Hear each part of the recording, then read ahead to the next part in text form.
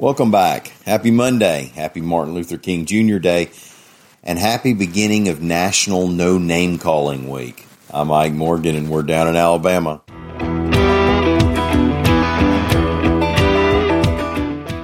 Central Alabama's long regional nightmare is over. Okay, it ain't been that bad for most people. For many, the dread over what the Interstate 5920 shutdown in Birmingham would do to the other roads in the area may have been even worse than the actual inconvenience. But those who regularly drive through the city that way might find a little normalcy now that they've opened it back up. Some of those bridges look nosebleed high, too. AL.com's Anna Bain reports that I-5920 through the Ham was opened back up, northbound and southbound, Sunday evening. Improvements include an auxiliary lane so people who travel between I-65 and Red Mountain Expressway won't have to merge into through traffic. The project was finished just 2 days short of a year.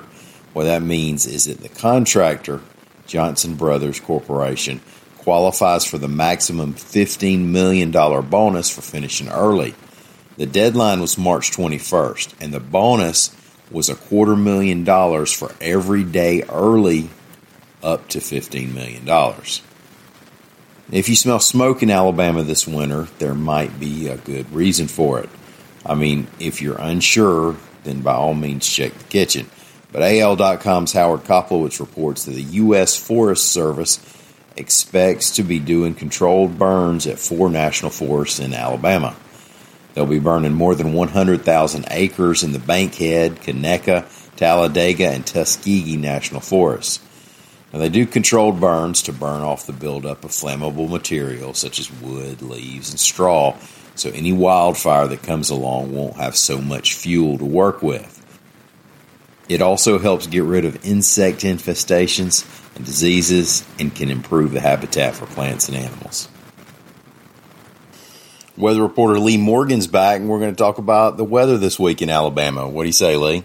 Hey, well, it's going to be cold the first part of the week, but hang in there. It will warm up by the end of the week.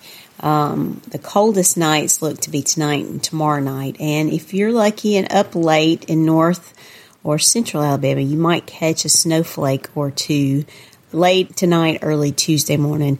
An Instagram event at most.